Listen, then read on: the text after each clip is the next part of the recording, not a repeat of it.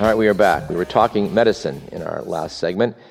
And sometimes, usually at the top of our third segment, we like to do obituaries. And so, well, this one fits perfectly.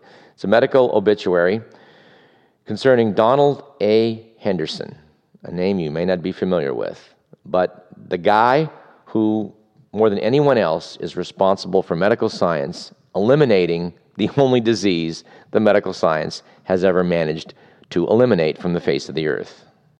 When the World Health Organization tasked American epidemiologist Donald Henderson with eradicating smallpox in 1967, the endeavor was seen as a medical moonshot. At that time, the Red Plague killed more than 2 million people a year in Africa, Asia, and South America, and doctors, it should be noted, had never before succeeded in wiping out any disease. But just 13 years after handing Henderson this seemingly quixotic mission, the World Health Organization declared that the deadly smallpox virus had been completely eradicated. It is one of the greatest triumphs in medical history. Turns out that after Dr. Henderson completed his medical training in Ohio and New York, he joined the CDC and rose to become head of the agency's Epidemic Intelligence Division. He later said, "I was never going to be a practicing doc. It was just too dull, really." Now, it should be noted that it was believed almost universally that the only way we were going to get rid of smallpox was to vaccinate everybody in the world. Henderson used a different approach. Rather than try to inoculate whole populations, he and his small team had doctors and health officials vaccinate everyone who'd been in contact with smallpox patients, and then immunize everyone who'd been in contact with those people. Thanks to this ring vaccination and a new freeze-dried vaccine which could withstand tropical heat, the world's last smallpox patient was diagnosed in 1977. We note with some relief that the anti-vax movement was not on the scene back at that time, or we probably might have smallpox still with us. Anyway, a salute to Dr. Donald A. Henderson. Well done, sir. All right, another medically related item, we have this. Some people suspect that we crave carbohydrates. They are hard to resist. But why are they so hard to resist? There's some evidence now that carbohydrate-rich foods may have a unique taste, but this is creating some problems in analysis because when we think of tastes, we think of the four primary tastes: salty, sweet, sour, and bitter. We were taught that back in grade school. And also umami, which is the taste associated with monosodium glutamate. It joined the list back in 2009. And by the way, as an aside, I made this aside before, but I can't resist doing it again, MSG cannot be the villain it was made out to be by lawyers back in the 1970s when they called it Chinese restaurant syndrome and sued everybody. If glutamate is such a good thing, you have receptors on your tongue to tell you, yes, eat more of this, well, it just can't be a toxic substance. But at any rate, even if we cite 5 things as, taste receptors on your tongue, this does not explain why we might like carbohydrates. People have pointed out that we may have overlooked the possibility that we might be able to taste them specifically, but it's always been assumed up till now that because enzymes in our saliva break starch down into simple sugars, we just basically like to eat starch because, well, it tastes sweet once it breaks down. Well, that's probably not the whole story. And to investigate this, they've been giving volunteers different carbohydrate solutions, and they have found that people were able to detect a starch-like taste from carbohydrate chains of various lengths. Now, to make the grade on this, tastes need to be recognizable, have their own set of tongue receptors, and trigger some kind of beneficial response. And although it's been pointed out that every culture, virtually every culture on the earth anyway, has a liking for starch, it's still not exactly clear what is going on, how we know that we like starch. And we do like it a lot. Researcher Julian Lim at Oregon State University notes that sugar tastes great in the short term, but if you're offered chocolate and bread, you'd choose bread as your daily staple. Well, most people. And then another food-related story, we have this. It may seem hard to believe, maybe impossible, but America has too much cheese. That's a quote from Vanessa Wong in BuzzFeed.com. The U.S. Department of Agriculture announced last week it's spending $20 million to purchase 11 million pounds of surplus cheese to help ease a massive cheese glut that's eating up dairy industry profits. Some 1.25 billion pounds of cheese are currently locked away in cold storage waiting to be bought. This is the biggest surplus in 30 years. The trouble here began 2 years ago when farmers increased their herds to take advantage of high milk prices, which have since collapsed. Increased milk production in Europe and a strong dollar also made U.S. dairy products less attractive to foreign buyers, causing unwanted cheddar, feta, and Monterey Jack to pile up. It's reported that the government-bought cheese won't go to waste. The feds plan to donate it to food banks and pantries across the U.S. Yes, think about this a minute. The government is buying up cheese to keep the price high. The dairy industry comes out ahead, the cheese goes into cold storage, and maybe it'll be donated, but what about the other 1.25 billion pounds of cheese currently being stored? Don't expect to see that in your pizza anytime soon. Speaking of stupid government spending, it's pretty hard to top the Pentagon in that department. We reported last week about this rumor about $6.5 trillion being missing from the Pentagon, and the Sacramento Bee decided to weigh in on this topic in an editorial. And they note, according to a report from the Defense Department's Office of Inspector General, the Army, quote, materially misstated, unquote, or simply made up accounting figures totaling $6.5 trillion for 2015. These errors eclipse the DoD's total budget, which is only $573 billion. The IG's report said DoD and Army managers could not rely on the data in their accounting systems when making management and resource decisions. In some cases, the Army simply did not maintain the required data. In other cases, the data was woefully inadequate, and in some cases, the data was lost.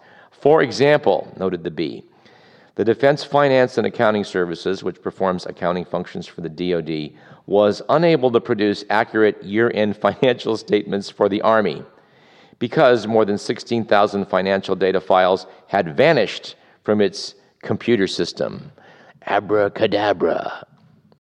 It gets better. To fill these gaps in the financial statements, DFAS staff engaged in what some employees refer to as the grand plug. In other words, pulling numbers out of the air to make things up. The editors later go on to note that the DoD has a long history of waste and a lack of accountability. In recent years, it has wasted billions in doomed Afghanistan reconstruction efforts, spent $1 billion to destroy $16 billion worth of obsolete and unused ammunition, and lost more than $500 million worth of weapons, aircraft, patrol boats, and equipment given to Yemen, some of which might have fallen into the hands of terrorists. The Bee notes, we think accurately that politicians plead for more defense spending for the troops, with almost as much regularity as they seek more money for other programs. But the Inspector General's latest report and many others preceding it clearly illustrate that much of the Pentagon's funding has nothing to do with the troops' welfare or the readiness of our military services. And information on this is everywhere. I happen to have in my hand, as I'm speaking right now, a rather old book that talked about this. It's from 1996. It was called Take the Rich Off Welfare by Mark Zeppenzauer and Arthur Nyman. The very first chapter was Military Waste and Fraud, and it dwarfed all of the other chapters. At that time, they cited the figure of $172 billion a year for waste and fraud in the military, although of course, it might be a great deal higher. To quote from the book, according to a U.S. Senate hearing, $13 billion the Pentagon handed out to weapons contractors between 1985 and 1995 was simply, quote, lost, unquote.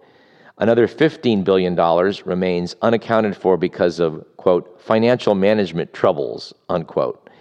That's $28 billion right off the top that has simply disappeared.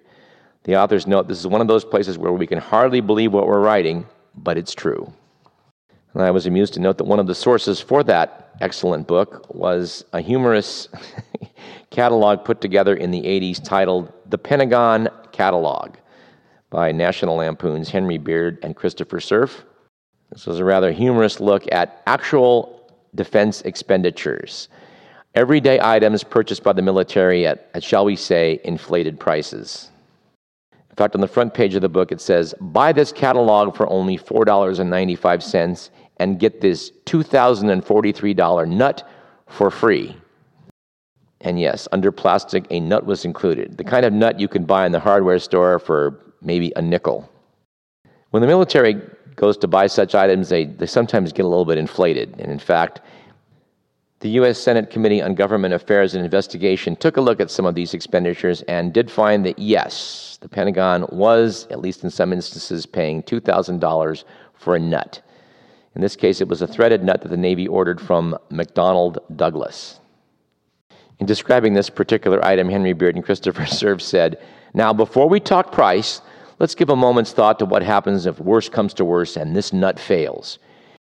You've read about how some huge pieces of expensive equipment failed because of a spare part that cost a nickel. It's mighty embarrassing, particularly when, with a little forethought, that part could have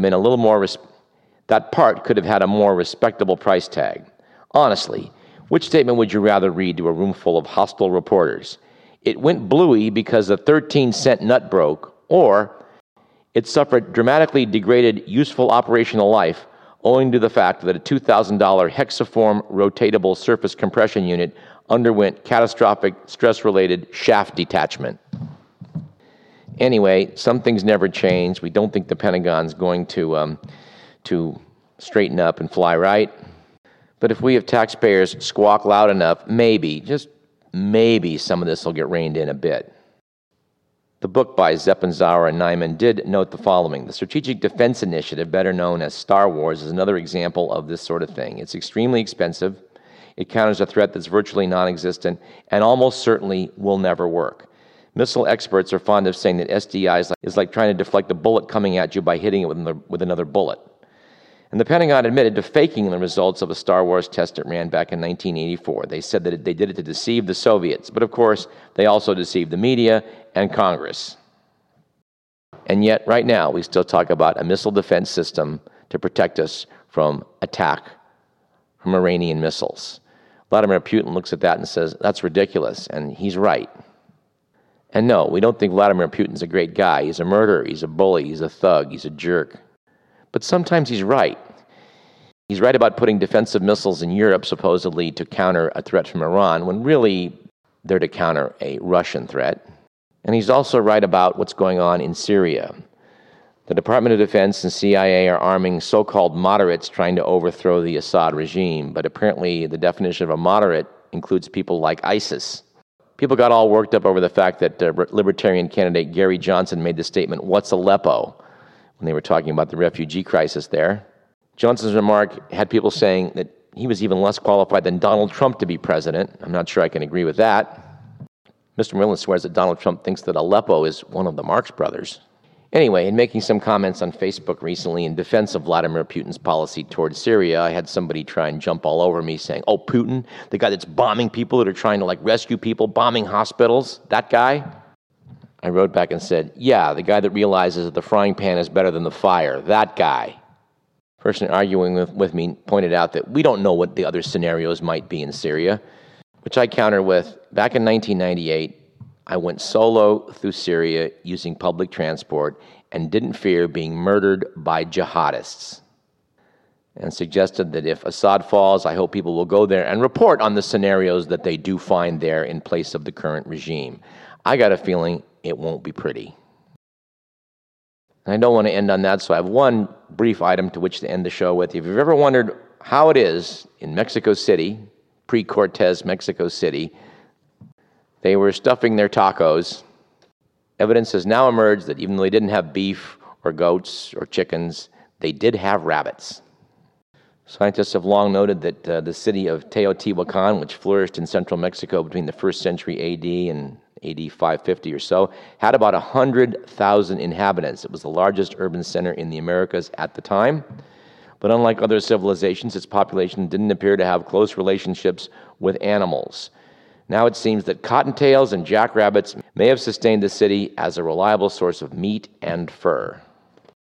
Apparently, researchers from the Autonomous University of Mexico in Mexico City have uncovered a compound featuring stone rabbit sculpture. Rooms were littered with rabbit bones and obsidian blades for butchering and scraping skins. Furthermore, Analysis of these rabbit bones showed that up to 74% of their diet came from human-grown foods rather than wild plants, which also suggests that they were being farmed and butchered. And now you know the rest of the story. This program was produced by Edward McMillan. You've been listening to Radio Parallax. I'm your host, Douglas Everett, and we will see you next week at the same time and probably for a few weeks after that as well.